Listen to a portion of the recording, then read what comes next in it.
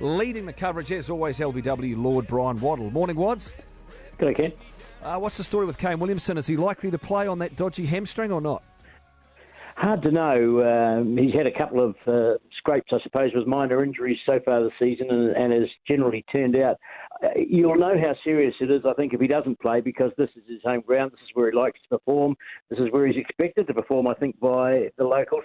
And he was moving around reasonably comfortably yesterday. But, those things tend to create problems. And if you can't give your full 100% of the game, then they'll leave him out. But we know by now, I think, if they were going to leave him out, they probably would have made the decision already and let us know. So here's hoping he'll be there, because I think, his leadership and his ability, despite some of the recent form, is important to this New Zealand side. I was just thinking, though, it's quite early on in the one-day series, and they do have tests as well, so I guess it wouldn't be one where they would say, if it's a touch-and-go decision, would they? No, I wouldn't think so. He would have to be 100% in their eyes, and I don't think that they would play him partially fit or, with a 90% chance. He's got to be 100% fit, and it doesn't really matter what you do these days. There's always another form of cricket coming along, and you don't want to expose a player to any worse injury by playing them when they're not fit. So if he does not play today, what does that do for the Black Caps' batting order? Well, I think it would probably be a straight swap for Mark Chapman, who would bat at 3, would be the most interesting feature, and there could be any number of clients lining up for that. And that would be the change that they would make. I don't think they're going to make too many other changes on this pitch. Certainly they still have to be concerned a bit about some of the bowling, but generally, having won the game, you don't often make changes to a winning side.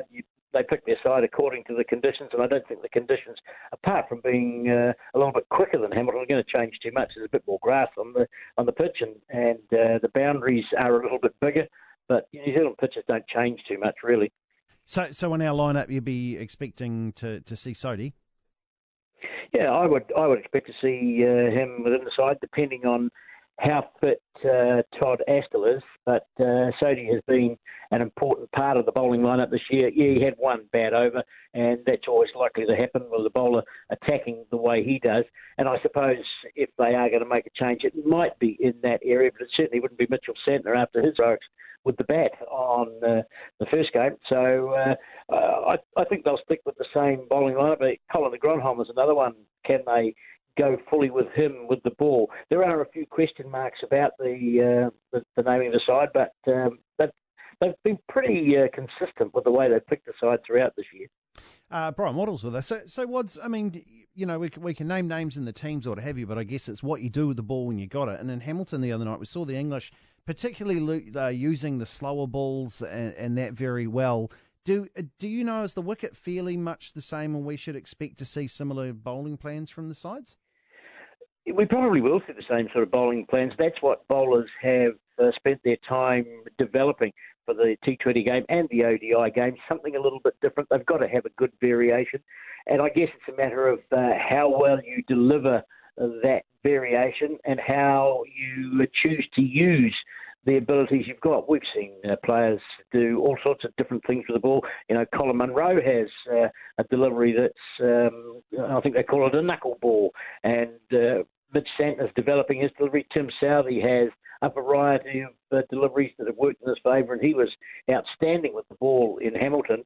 Trent Boult has been a little bit expensive recently, and I guess he has to tighten up his game. But I think we'll see much the same from him, and we'll see much the same from the England players, because they have got some quality performers in their side. Hey, way to go, Wads. What's at the breakfast buffet this morning? Well, it's same as usual.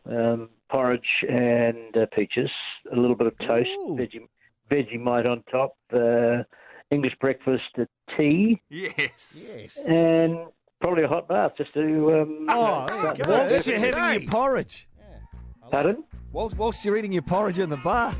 Love it. Well, there's always an opportunity. You might as well do two things at once. You might as well. Good on you. My man. Yeah. Does he wash his socks there as well? Man.